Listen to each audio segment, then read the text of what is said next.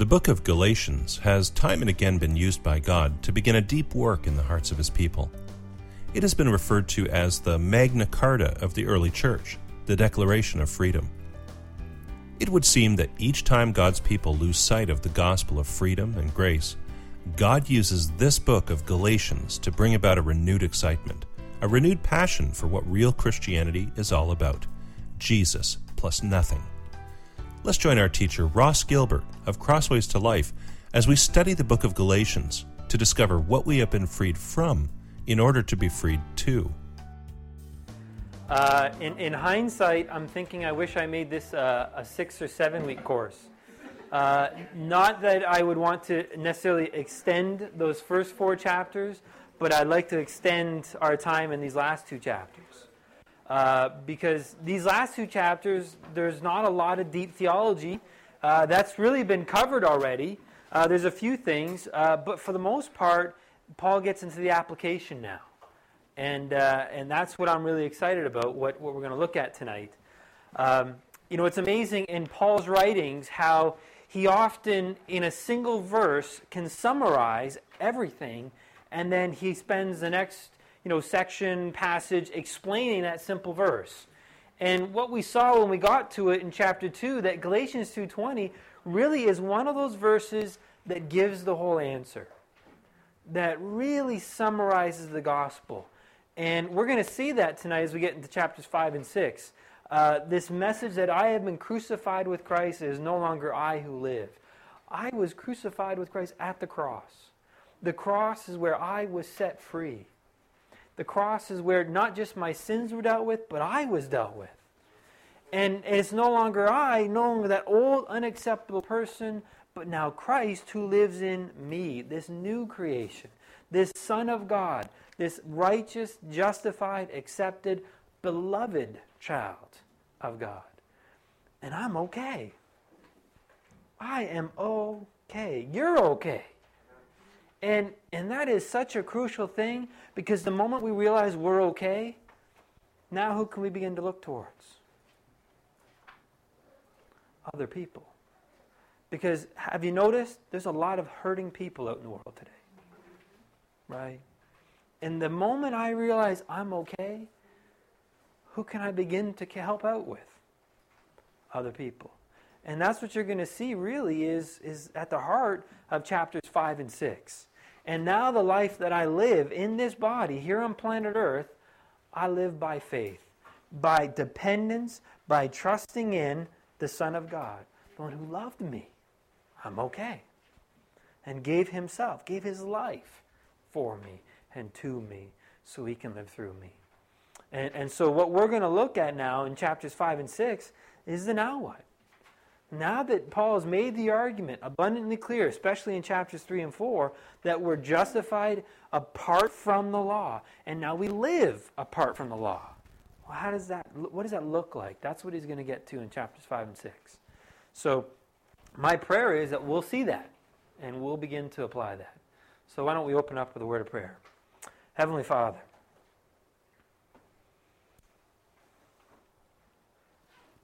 what a privilege and honor it is to call you that, to call you Father.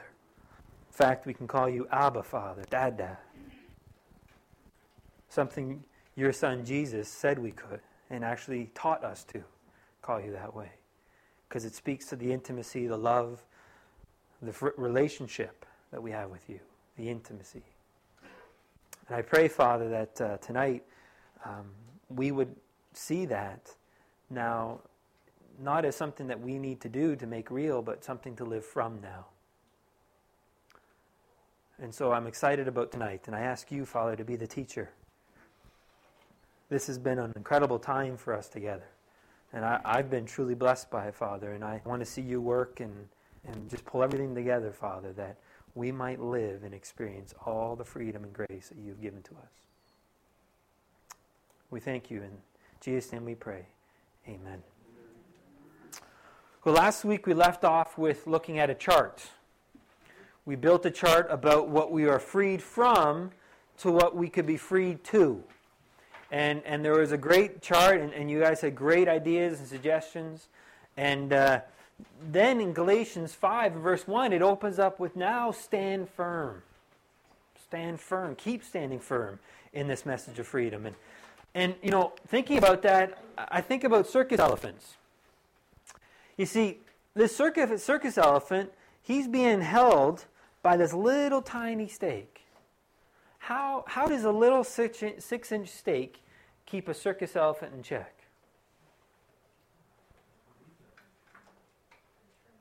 They're trained, right? When an elephant is a little child, or I don't know if they call them child or kids or what, but little tiny elephants, what they do is they take either a really strong rope or a chain maybe, and they attach it to something almost immovable, like a big sturdy tree or a big concrete post buried in the ground sort of thing. So it's not going anywhere.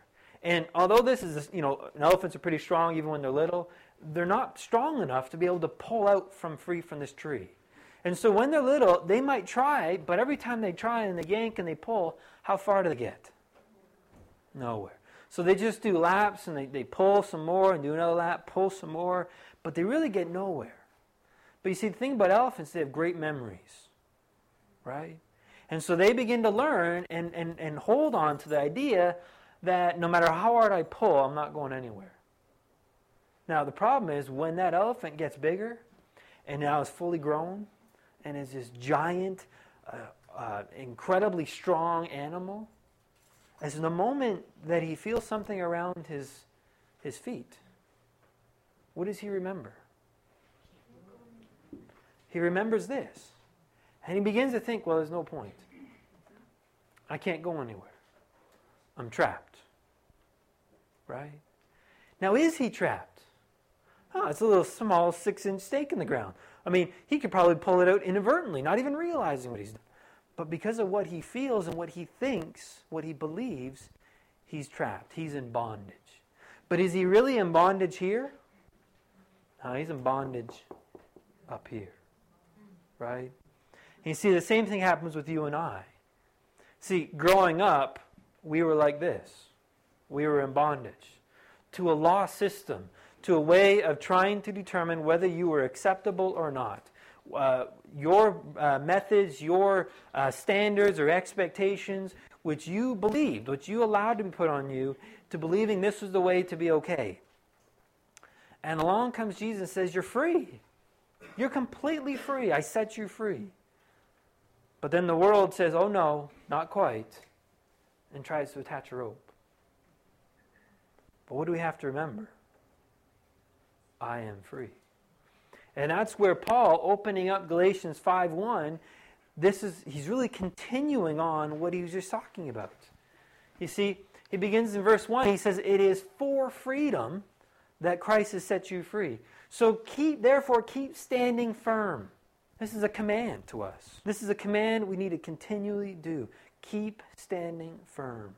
It's not a one-time, all right, I'm done, I'm free, nobody touch me anymore. Because the world will keep coming back. The enemy will keep coming back. The sin will come and keep coming back, trying to put you under that law system. And Paul says, don't let that happen. Keep standing firm and do not be subject or enslaved or put in bondage again to a yoke of slavery. Right? Meaning, if we go back, who put us there? We do. We've put ourselves there. Right? It doesn't matter what another person says or does. You're the one that chooses to accept that's the standard by which you have to meet.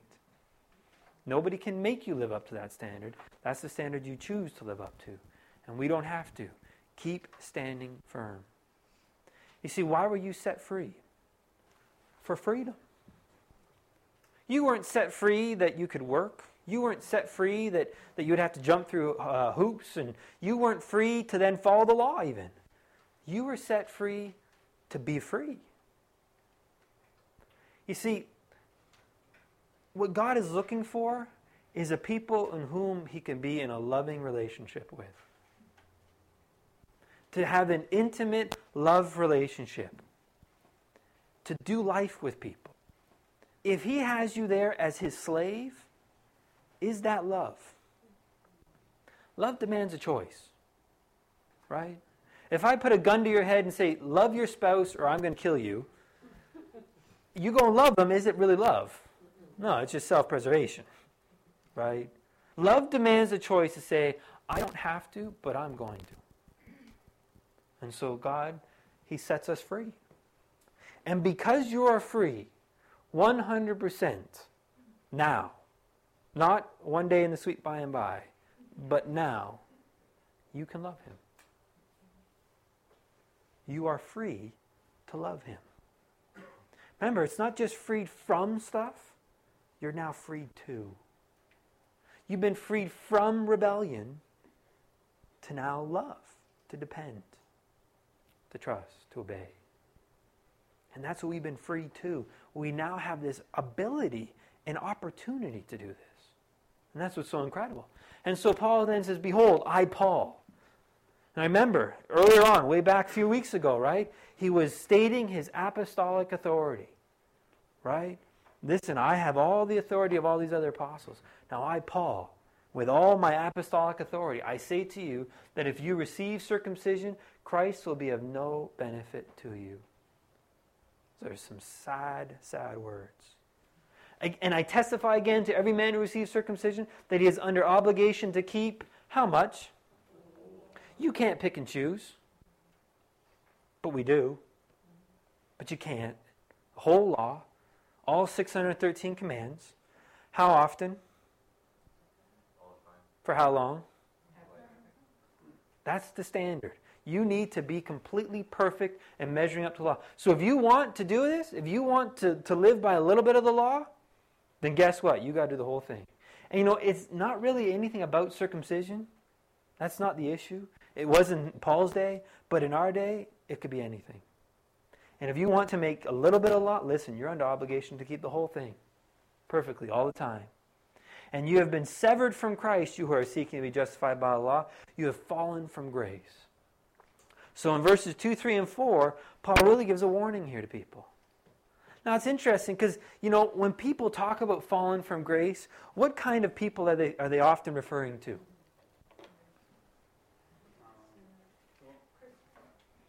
Christians who are living like what? Living like the world, right? Living immorally. They're shacked up with their girlfriend. They're going out partying and drinking and dancing. They're doing all kinds of wild and crazy stuff, right? They're watching movies that, Christians have no business watching, sort of thing. This is what we often think, right? But is that the person Paul's addressing here? No. Paul, in fact, is addressing the person who's living by law, who's living a very moral life, who's doing all the right things he thinks he's supposed to do and not doing the things he doesn't think he's supposed to do, thinking that it's going to somehow lead to something. And Paul says, Christ is of no benefit, no effect. You've walked away from Him. Now that's what he said in Galatians 1:6. You've walked away from Him. Not something, not a message, but a person. You walked away from Him. You've been severed from Christ, and you've fallen from grace. You've returned to the law. How many times have you heard someone ask about someone who's living a perfect life, or at least on appearance-wise, and they've said, I wonder if that person's saved? Because often we say, I wonder if that person's saved, talking about the immoral person. But I think Paul's saying, I wonder about all those moral people who are depending upon that morality. There's nothing wrong with living a good, uprighteous life. Nothing wrong with that. But the people that are depending upon that to mean something, Paul says, I wonder how many of them are saved. Now, there's nothing wrong with it, right? There's nothing wrong with living an upright life. Don't get me wrong there. But the idea of falling from grace really is addressed at people trying to live the Christian life or righteous life according to the law, apart from Christ. They've fallen from grace. So it's a great warning. It's a grave warning. But verse 5 says, but for we through the Spirit, by faith, remember, it's this message, it's all about by faith, by depending upon Christ, we, through the Spirit, by faith, are waiting for the hope of righteousness. Speaking of the second coming and receiving new bodies and so forth, the hope that we're looking forward to. For in Christ Jesus, neither circumcision nor uncircumcision means anything. Big deal. So what? Right? What does matter? What does matter is faith working through love. And that's going to be the theme of chapters 5 and 6. This is what matters. It's not about observing the outward standards and trying to measure up by performance and behavior and looking right and so forth. That's not what matters. What matters is trusting in Him, faith, doing what? Loving. Faith working through love. 1 Timothy 1:5, one of my quickly growing to be my favorite verses. It's been bouncing around in my head now for about 2 years. It just won't leave. It says the goal of our instruction is to love. My hope is the point you're here isn't just to learn good theology. That's good, that's wonderful, but if it ends there, it's wasted. The goal of our instruction is that we would love. How? From a pure heart, right desires, good motives, not self-centered, but really looking out for other people's best interests, living from a pure heart, a good conscience, literally meaning a new spirit, and a sincere faith, trusting and depending upon the life of Christ to live His life through us. That's the goal. That's the point. And Paul says what really matters is our depending upon Him resulting in love, yielding love, working through love. Yes, Danielle?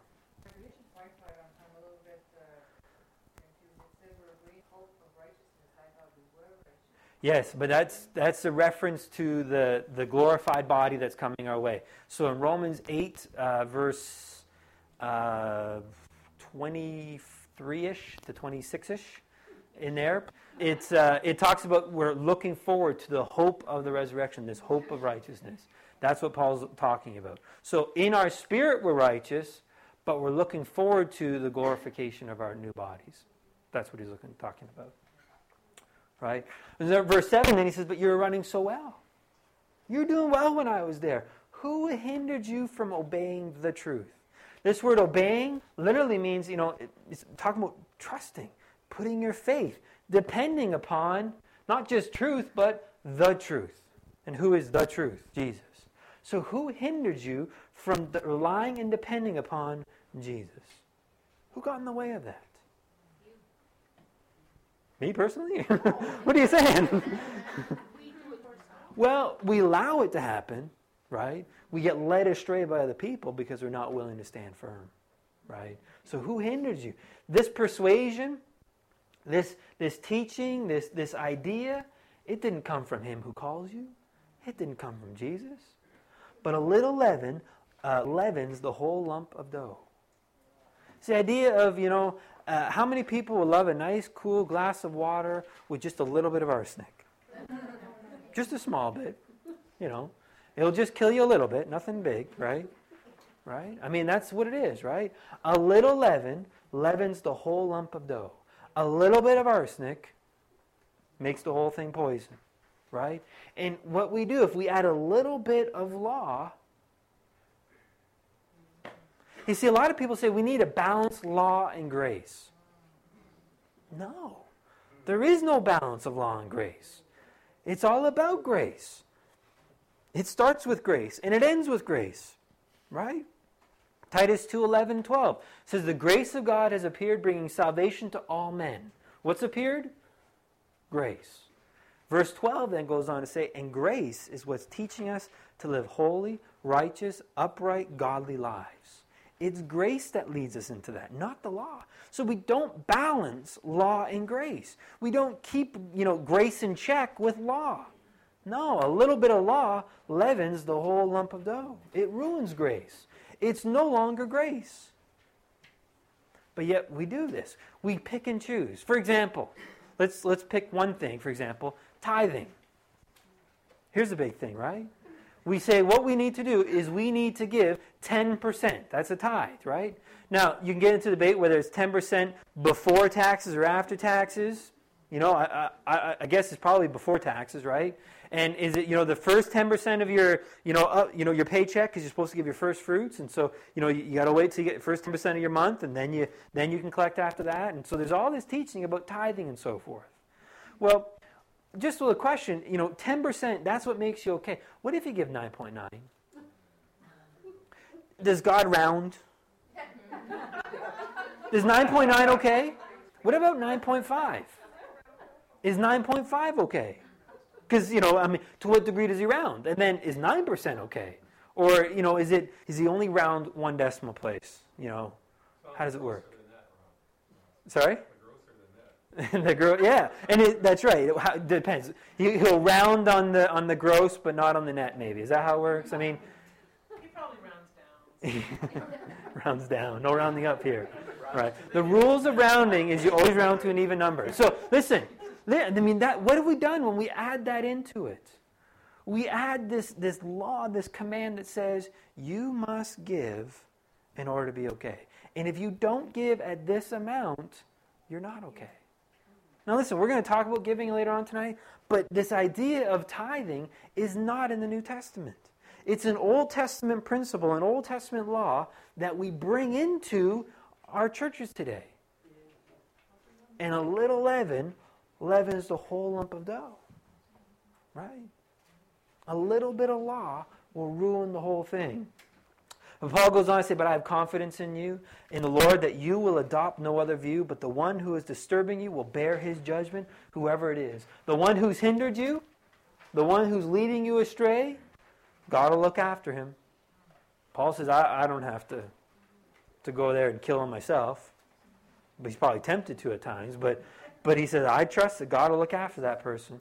And I have confidence in you that you will return, that you will trust in him. But brethren, if I still preach circumcision, why am I still persecuted?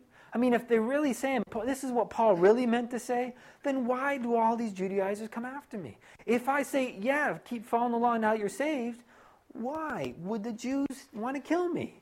Think about it. Think, for goodness sake. Sit down and have a jolly good old think, as Malcolm Smith said, right? Think. And that's what he's doing. Why am I still persecuted? If I am, then the stumbling block of the cross has been abolished. What's the stumbling block? What's the stumbling block? Jesus plus nothing. You see, the cross is really a huge offense to the pride of man. If you think about it, it is a great assault against the pride of man in three different ways, right? For one, to the unbeliever, the guy who rejects God or rejects the notion of salvation, the idea of Jesus dying on the cross, the idea that he needs to be saved in the first place is an affront to him. Just the thought. What do you mean there's something wrong with me? What do you mean there's something I need to be saved from? What do you mean I'm guilty and condemned? What do you mean I'm deserving of death and punishment? What do you mean by that? I don't agree with that. I'm a good person. I'm doing okay. The idea that they need to be saved is an affront to man's pride. And then you have the religious person who recognizes they need to be saved. And they realize there's something wrong. But what do they now do? They now go and try to rescue themselves through their performance, through their good works, through their crawling on broken glass, and just goes on and on and on, right? And just desperately trying to be saved through their own works and efforts, right? And God comes along and says, you can't save yourself. So the second thing, it's the reason it's an affront to man's pride, is because it says, you can't save yourself, I need to save you. So this guy, he's realized he's in trouble, he's drowning, but he can't save himself. He needs someone to rescue him. That's another affront to man's pride. You can't save yourself. But then finally, the greatest and deepest affront to man's pride, what does God do to you and I on that cross? He crucified us. That was God's judgment of you before you were saved. If there was anything redeemable of you before salvation, if there was 1% of 1% of 1% of 1% that was good, he would have said, okay, we've got a starting point. We can build from that. We can go from there. But when God crucified you and I on that cross, what was he saying? There is nothing good in you. Isn't that what Jeremiah 17:9 says? The heart of man is deceitful and is desperately wicked. It is terminal. Who can understand it? Right? There is no saving you and I. There is no redeeming the old man. He had to die. And so it is an affront to man's pride because you have nothing to offer God. There is no good in you before salvation. Cross is an affront. It destroys. It goes against man's pride. Man wants to think either I don't need to be saved, I'm good, or I can save myself, or there's still some good in me before the cross. God says no. No to all three. And so if we try to remove the stumbling block, we're really removing the offense to it. Verse 12 though, but I wish those who are troubling you would even mutilate themselves. The word mutilate means to cut themselves off. And what's he talking about? Castrate. That's exactly what he's talking about. They want you to be circumcised. Paul says, I wish they would castrate themselves. Strong language, right? I mean, he started off in chapter 1, damn them to hell, anyone that preaches a different gospel. And if you weren't sure what I meant, I'll say it again, damn them straight to hell. And now he's saying, I wish they would just castrate themselves, leave you alone. I mean, do you see the seriousness of what Paul's dealing with here? Because he's dealing with people's lives. He's dealing with their freedom. And, our freedom in Christ is something we should treasure. Something we need to protect because it will be assaulted. But, think about it. How much do we really protect it? Not very well. Verse 13 now, for you are called to freedom. You are free and you're called to freedom. But, brethren, only do not turn your freedom into an opportunity for the flesh. Right? Now, this isn't about balance. A lot of people have said, now here Paul's going to balance the message of grace. This has nothing to do with balance. This has everything to do with maturity. There's a big difference between the two. God's not balancing your understanding of grace. He's maturing your understanding of grace. And because now we're free, you're free. But listen, don't turn that freedom, don't give that an opportunity or a starting point or an occasion for your flesh. Now, what's your flesh? Is it just your body? No. Relying on yourself. Living for yourself. Gratifying your own desires. Looking out for number one. Right? Protecting me. Getting my needs met. Right? And Paul says, don't turn that. Don't use your freedom for that. You could, but don't. There's no sense to it. Right? Instead, what? Through love, serve one another. Through love one another. That's the key. Right? For the whole law is fulfilled in one word in the statement, you shall love your neighbor as yourself. I mean, isn't this what Jesus says in John 13, verses 34 and 35? I give you a new commandment. It's to love one another as I've loved you. And in fact, as people see this love, they will know you're my disciple. Now listen, understand this for a second here. This word love here, there are 5 different Greek words for the word love. We have one, right? There's 5 different. One of them is agape. It's probably the one most Christians are most familiar with. And agape really is the unconditional love of God. Does that make sense? But it's more than that. See, in 1 John 4, it says God is love. God is agape. It's not something he has, it's who he is. Right? Now here's the thing. When God asks you to love, to agape another person, what's he asking you to do? Live unconditionally with my love. Now I want you to understand something. Loving another person like Christ loved you, that's not difficult, that's impossible. Right? You and I, we can't do that. Only God can do that through us. Right? Hence the reason. It's faith working through love. It's depending upon him working, resulting in love. It's not I, but Christ living through me, working through love. So it's letting God live his life through us, loving one another, serving another. Not looking out for my own interests. Not trying to protect me. Right? Now here's the thing. A lot of you guys here have understood this grace message probably for years. Some of you even known it longer than I have, which, that's great. Many of you probably even know it better than I do. That's wonderful. But in a group of this size, just by sheer odds, there are probably a number of people here who have taken this message of freedom and they've abused it. And what they've done is we take this wonderful message and we say, wow, I'm free. I don't have to do anything. So I'm not going to do anything. I'm not going to do anything. And grace becomes lazy. And we really use this message of grace as an excuse for our laziness. Now, let me get something straight and clear. A lot of people, when they come to understand grace, part of the reason they came to understand grace is because they were burned by the church. Yeah. They were burnt. They were abused by religion. And they need a break. And you know what? Go for it. Take that break. Get well. Rest. Get healed. Take that time. That's important. That's crucial. But don't stay there.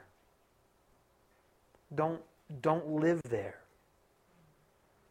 You don't live in a hospital. You go there, you get well, you come out, and you get strong. You rehabilitate. And you don't jump right back in. Sometimes you work your way in slowly. But I see a lot of Christians understanding grace, or to a degree, I should say, understanding grace, sitting on the sidelines, afraid to go back in to rescue other people. And that's a big part of what we need to do. This idea of loving and serving one another. I'm okay. I'm okay. But you know what? A lot of people don't know that. A lot of people don't know they're okay. A lot of people don't know the gospel, that forgiveness of sins has been proclaimed to them, and that they can be freed from all things through him, of which the law can never set them free from. And so we need to go and to share. And you don't have to go and witness with words. Just go love.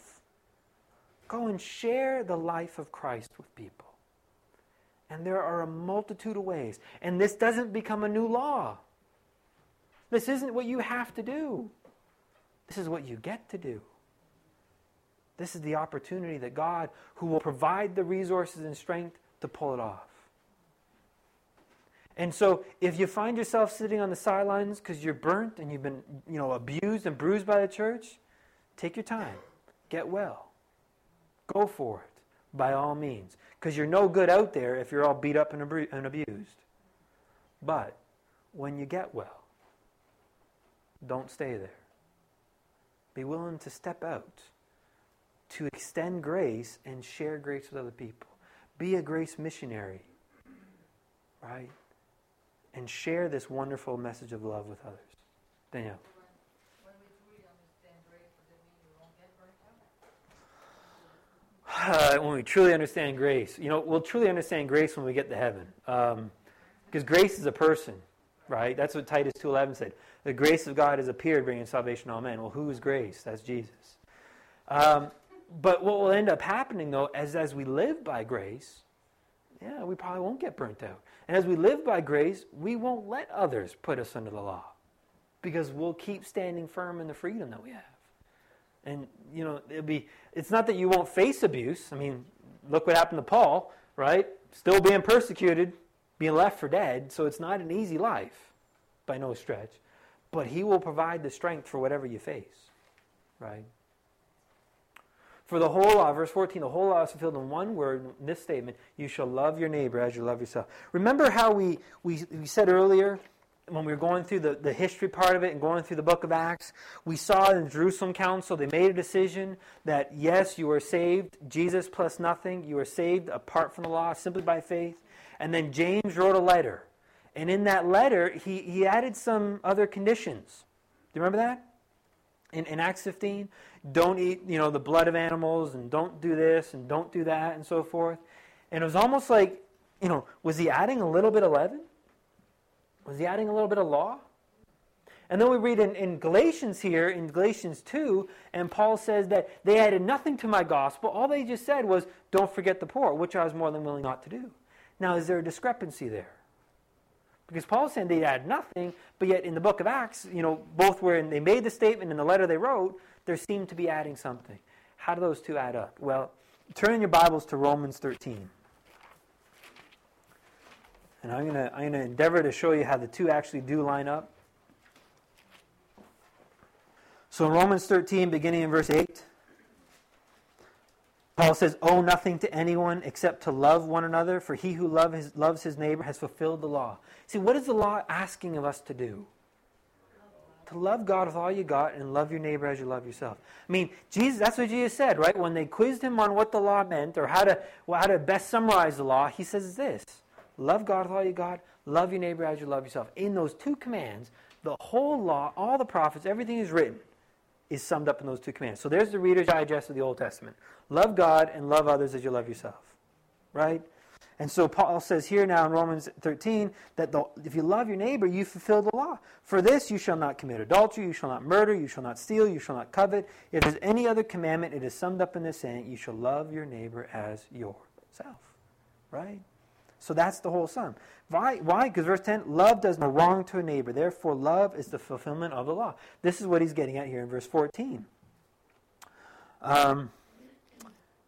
Verse 12, now the night is almost gone and the day is near. Therefore, let us lay aside the deeds of the darkness, the deeds of the flesh, in essence, and put on the armor of light. Let us behave properly as in the day, not in carousing and in drunkenness, not in sexual promiscuity and sensuality, not in strife and jealousy, but put on the Lord Jesus Christ and make no provision for the flesh in regard to its lust.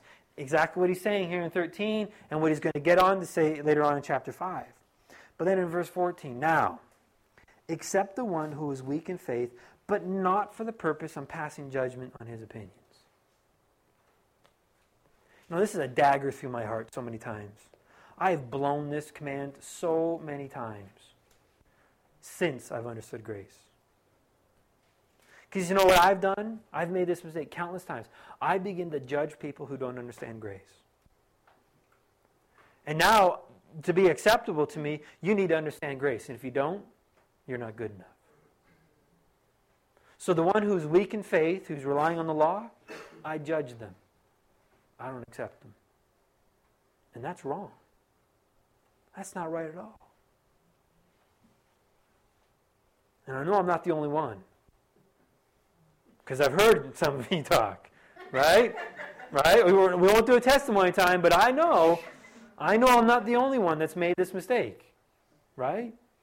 We now judge those who don't know grace. And we take this wonderful message of grace and we make it a law. You need to understand what I understand. Or you need to say it the way I say it. Why do we do that? Well, because we like to feel better about ourselves. Because in judging other people, we lift ourselves up. Right? That's what we like to do.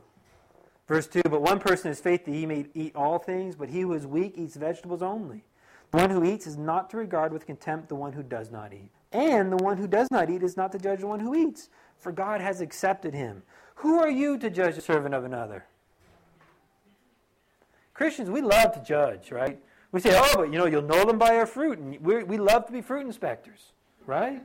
Listen, not for you to judge. Who are you to judge the servant of another? To his own master he stands or falls, and oh, by the way, he will stand. He will stand, for the Lord is able to make him stand. Right? It's not about us judging him. One person regards one day above another. Another regards every day alike. Each person must be fully convinced in his own mind. He who observes the day observes it for the Lord. He who eats does it for the Lord. He who gives thanks to God and he who eats not for the Lord, he does not eat and gives thanks to him. For not one of us will live for himself, not one of them dies for himself. If we live for the Lord. And if we die for the Lord. Therefore, whether we live or die, we're the Lord's. So accept people. Love people, even those who are not understanding grace. Right? Don't judge them. Don't cast them off. But verse 10, but you, why do you judge your brother? Or you again, why do you regard your brother with contempt? Guilty is charged again. Because not only do I judge some, I actually hold others in contempt. Because they don't understand what I understand. Listen, I had nothing to do with understanding this. God chose to reveal it to me. I know He did the same to you. So why do we elevate ourselves? Why do we boast about this? It's not right. For it is written, as I live, says the Lord, every knee shall bow to me, and every tongue shall give praise to God. So then each one of us will give an account of himself to God, not to you. That's why you're not to judge. That's God's job, right? Therefore, let us not judge one another anymore, but rather determine this. Make this the focal point. If Christians decide to do this as much as they judge, I think we'd have a whole different church. Not to put an obstacle or a stumbling block in a brother's way. You see what James was doing in that letter by saying, listen, don't eat of blood and animal sacrifice and so forth. He was saying, listen, there's a lot of Jews out there who are recovering from the law. They're trying to get over that. And for you to just show up with blood dripping down your mouth and do you want a pork chop and all this stuff, that might be too much for them. Right? So don't put a stumbling block to them. That's what he was saying. And here's the thing. The one who's under grace, the one who knows freedom, they're willing to curtail their freedom. They don't feel the need to abuse their freedom and to just flaunt it to everyone else. They're willing, out of love for another person, to respect that. And that's grace. That's love. And so, if you as a person believe certain things, go for it. You can. You're acceptable. You don't have to believe what I believe in order to be acceptable. Right?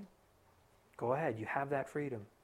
And I have determined I won't try to put a stumbling block in front of you. If that's what you want to believe, that's okay. Now, if you go and try and bring that on other people, now we got a problem. Now that's what Paul's dealing with here. If you want to force your law system on others, there's a problem. Now, let me make something clear here. If you want to force grace on another person, you and I have a problem. Because at that moment, you've made grace into a law. And don't take this wonderful, pure message and twist it and make it into something it's not. But what ends up happening? But you bite and devour one another, and you take care that you're not consumed by one another. And this is what we do in the church. We bite and we consume our brethren. Those in the body. It's in essence, I am going to cut off my nose to spite my face. Ha ha, that'll learn you. Right? That's what we're doing. I mean, it was interesting. Today I was on the internet and I came across this speaker and he had some interesting things to say, so I wanted to see what else he had to say. And as I started searching some more, it was interesting. Half of it was what he was saying, and the other half were people denouncing him. And they get nitpicky on little issues, little things. I don't like what he said in answer to this one simple question. I don't like how he said he would try to share the gospel through electronic media. I didn't like that answer. So I'm going to nitpick on that one. For goodness sakes, what are we doing? We're biting and devouring one another within the church. We're killing ourselves. And what's going to happen? Here's the warning. Take care. You're not destroyed by one another. I mean, that's what the enemy does. He turns us on each other and just sits back and goes, perfect. Perfect. But that's just within the church. How many times is this going on within our own homes? I see this so many times in the counseling environment.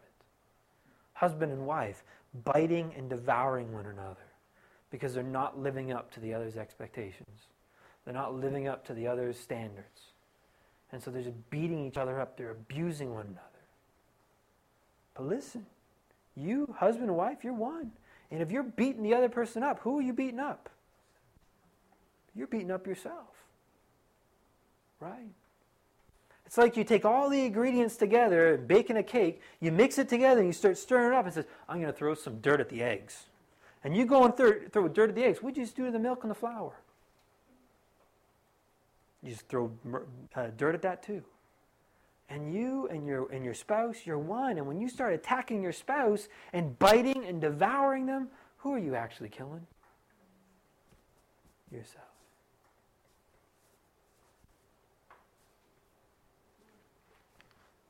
But I say, walk by the Spirit, and you will not carry out the desires of the flesh. You see, you might expect Paul, especially if you're the one who loves the law, okay, tell me what I need to do and not do, and now I'll set my mind to it, and look what Paul says. Walk by the Spirit.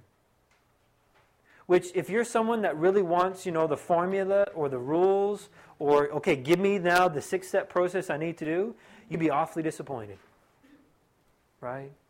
Because Paul isn't going to give you a system of rules. He's just going to say, walk by the Spirit. Trust Him. And as long as you're trusting Him, what will you not do? You won't fulfill the desires of the flesh. Right? So the idea here is now, don't turn your opportunity don't turn your freedom into an opportunity of the flesh. It's not, don't live after the flesh, don't live after the flesh, don't live after the flesh. It's rather, walk by the Spirit. And as long as you're walking by the Spirit, you can't fulfill the lust of the flesh. It's like if you own 2 cars, a good car and a bad car. And if you don't want to drive the bad car, guess what you do? Drive the good car. Because as long as you're driving the good car, what can you not drive? You can't drive the bad car. So don't worry about the bad car. Focus in on the good car. And walking by the Spirit just simply means trust Him, depend upon Him, talk with Him, walk with Him, live life with Him. Live with Him as if He were actually in you. Pretend for a moment that God lives in you. Because you know why? He does. He actually lives inside of you. So talk to Him throughout the day. Ask Him what He thinks, what He wants to do, where He's working, what He's up to. Talk to Him and let Him talk to Him. Maybe that's probably more important. Right? And so that's walking with Him. Setting your mind on what He's up to. Not trying to look after your own interests and your own needs. Why? Because verse 17, the flesh sets a desire against the Spirit, and the Spirit against the flesh. For these are in opposition to one another, so that you may not do the things that you please. In verse 17, there are 3 characters to this play. What's this play is a war that's going on. Who are the 3 characters in the play? So we have flesh, number 1. What's number 2? Spirit. What's number 3? You. Right? What does that mean? Flesh is not. It's not you. Right? Sadly, the NIV people have said this is your sinful nature. No. No. 1,000 times no. If God wanted to say sinful nature, He would have said sinful nature. Instead, He used the Greek word sarx, literally meaning flesh. That is not you. That's not your desires. In fact, look what He says. The flesh, not your sinful nature, the flesh sets a desire against the Spirit, and the Spirit against the flesh, for these are in opposition to one another, that you may not do the things that you please. What is it that you please to do? What is it you want to do? What is it you want to do? Love. You actually want to love. I used to think that means you please. Oh, you know what you want to do? Oh, you want to sin. Sin, sin, sin. But God's just getting in the way, preventing that from happening. If you had a sinful nature, that would be true. But what has Paul just been going on and on for 4 chapters trying to get across? You are now righteous. You are now justified. Romans 7, Paul says, when I'm sinning, I'm not doing the thing I want to do. What does Paul want to do? He wants to love. He wants to live right. So when he's sinning, he's not actually doing what he wants to do. As a Christian, you don't want to sin. You might say, oh, that's not true. In that moment, oh, I want to sin. Listen, if that were true, then how do you feel after you sin? You feel horrible. Why? If you wanted to do it and you did it, you should feel good about yourself. But the very fact that you feel horrible and guilty is a good sign, because it tells you what you actually wanted to do. What you actually wanted to do was to love, to live right. You don't actually want to sin. That's the deception that sin is putting on. That's the trick. But you actually want to do what you please. However, there's a battle going on between flesh and spirit. Flesh is my own resources, me trying to live life on myself. But it's not me. It's not who I am. No. Right? It's what I'm trying to do in my own strength, but it's not who I am. Right? But you who are led by the Spirit, you're not under law. So this idea here is almost this, but if you're led by the Spirit, you're not under law. It's a conditional statement. If this part's true, then that part's true. And since you're led and walk by the Spirit, we don't need the law to keep us in check. Well, now he's going to try to understand this more about what the flesh is. So now he says, because here's the danger, right? Well, I'm free and I'm going to love other people. That means my definition of love for you and your definition of love might be two different things. So Paul says, let's make it clear, right? Let's understand what flesh is, what it looks like, and what real love or real spirit looks like, so there's no doubt. So he's going to try to paint a picture of these two. And so he says, now the deeds of the flesh are evident. Now notice, it's the deeds. It's the work. It's the labor. It's the hard work of the flesh, and it's evident. It's clear.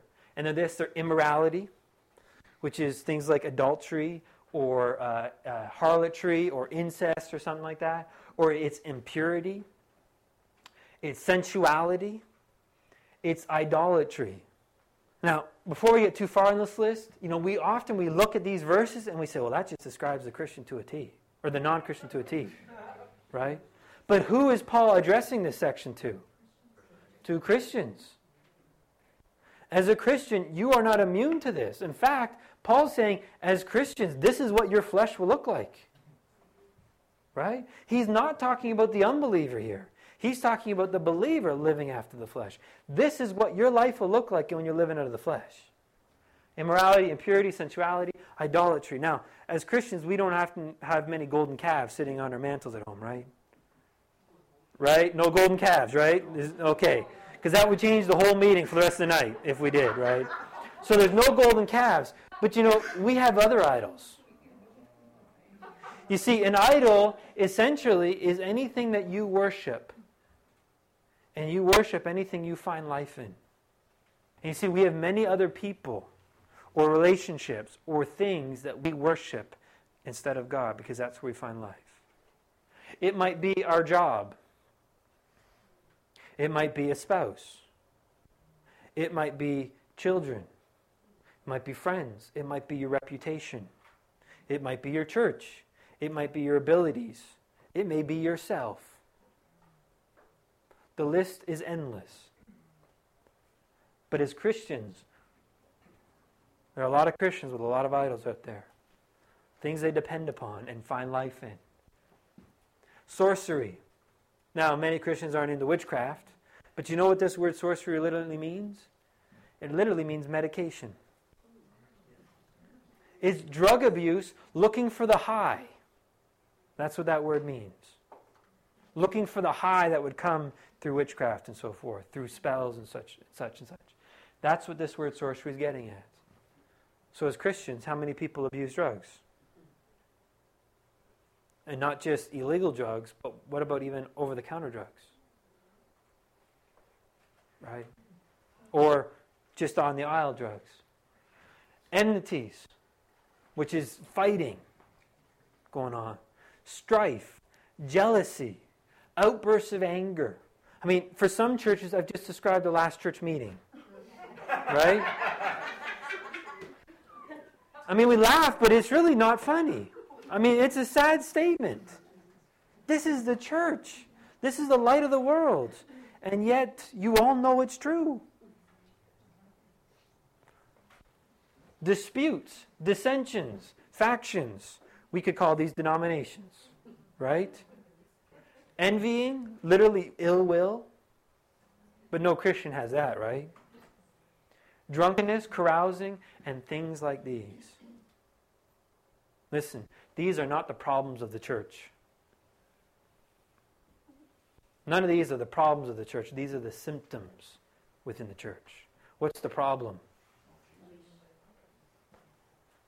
Flesh. They've walked away from the simplicity of trusting and depending upon Jesus, and they've turned to trusting in themselves.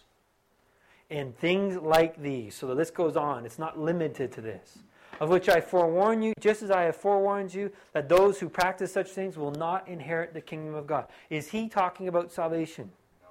Can't be. Otherwise, you have to ignore the first 4.5 chapters of Galatians. Right? And so he can't be talking about inheriting the kingdom of God. Instead, what he's talking about is back what we saw in Acts. The kingdom of God is really talking about walking in the Spirit, revealing the life of Christ. That's what we saw in Acts 14 and verse 22, and then again in Romans 14 verse 17. Right? The kingdom of heaven is not eating and drinking and so forth, but life, joy, peace, and righteousness is walking in the Spirit. So when you're living out of the flesh, this will be evident, and you'll be missing out on the life of Christ. But, and here's the great contrast, one of the greatest words in the English language, but the fruits. Now, look at the contrast. We've got deeds, hard work and labor on one side, and the other is the fruit. But the fruit of the Spirit is love, is agape. Right off the bat, that should tell you that's not coming from me, right? It's not the fruit of the Christian, nor is it the fruits of the Christian. It is one, singular, the fruit of the Spirit. The fruit of Christ is what? It's going to be love. It's going to be joy. It's going to be peace. It's going to be patience. It's going to be kindness.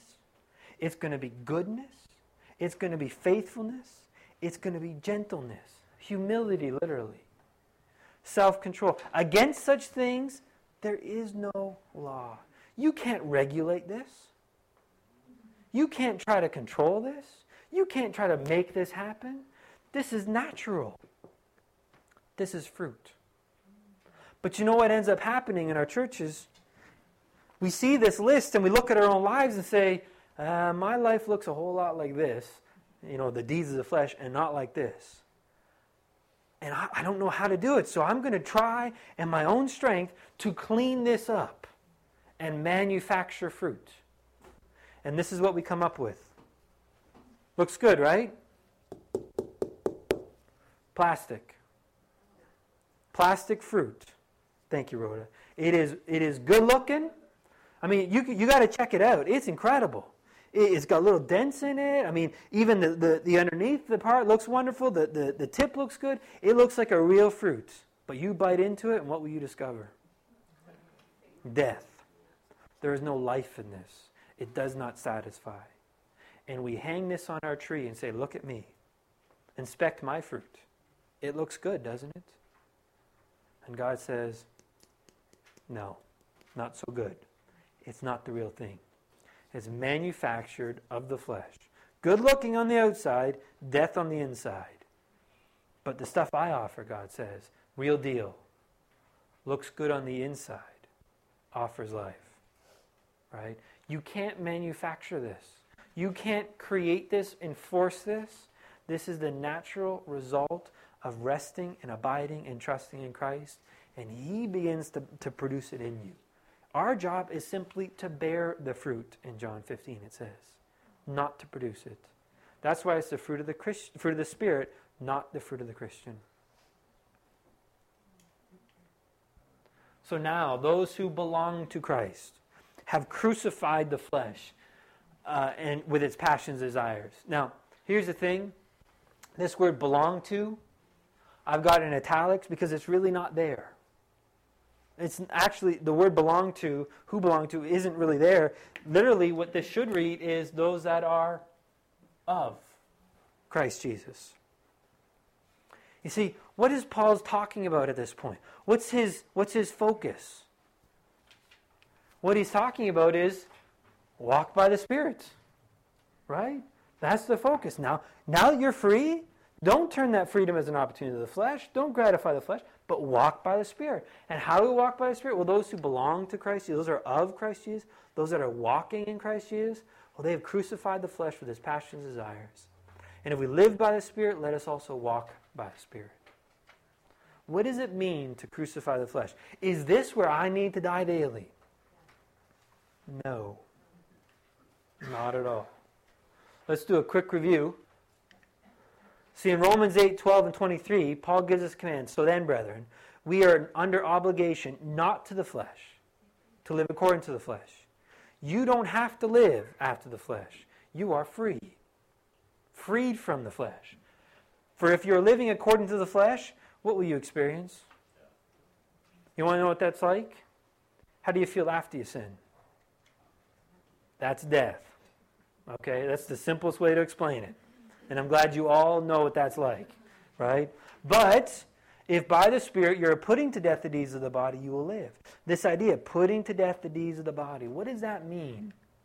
Well, let's take a look at this diagram here. And we're going to start with an unbeliever.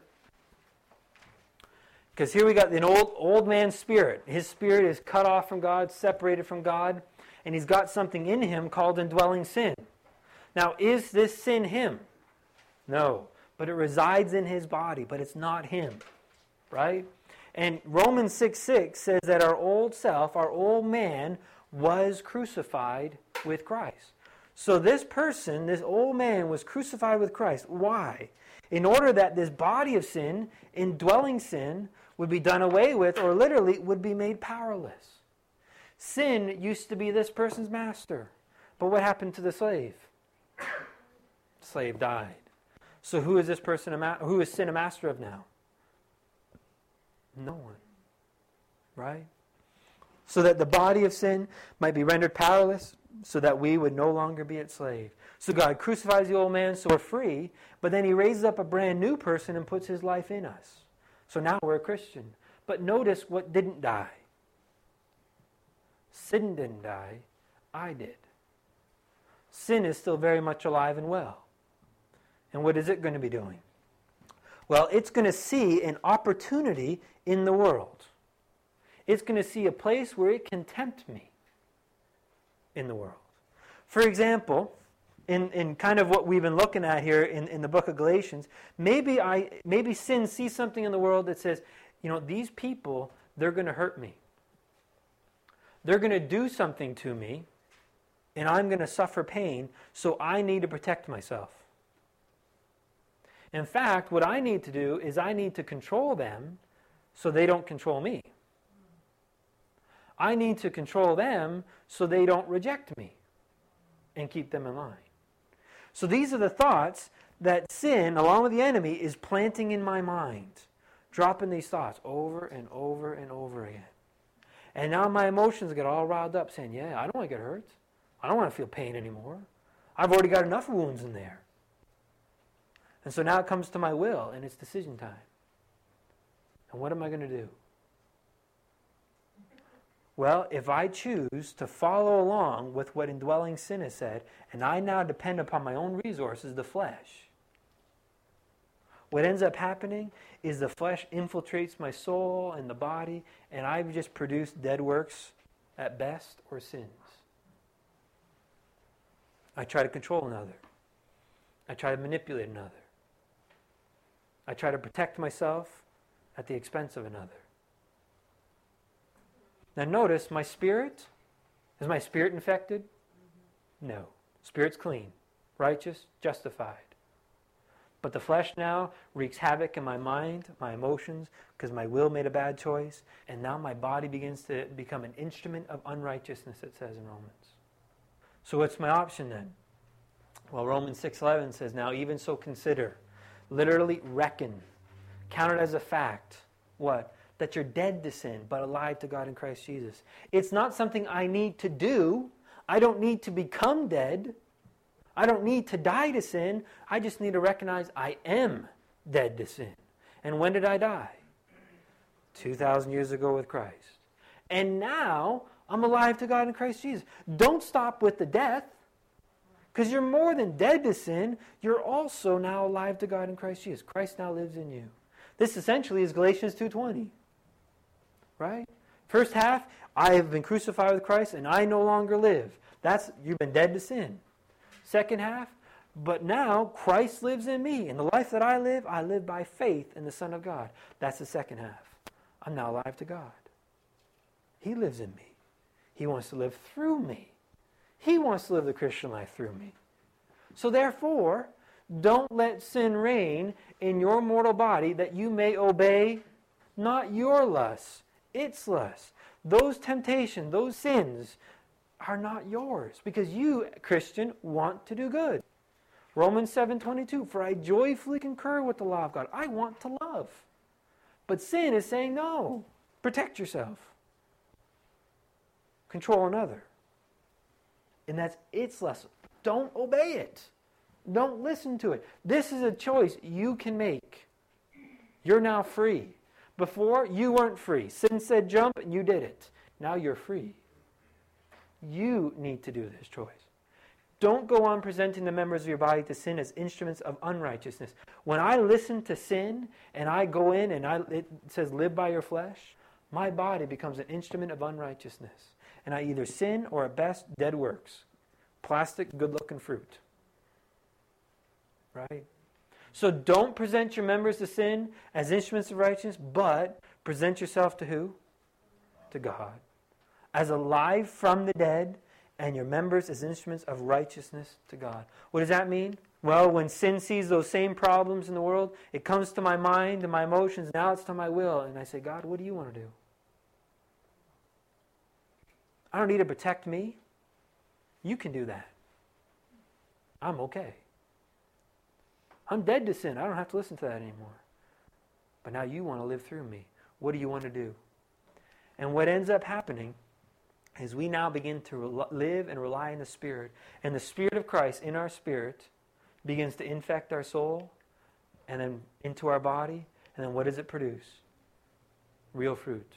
Good works. Acts of righteousness. Because I've allowed my body to become an instrument of righteousness unto God. That's what it means to crucify the flesh. That's the choice you and I get to make.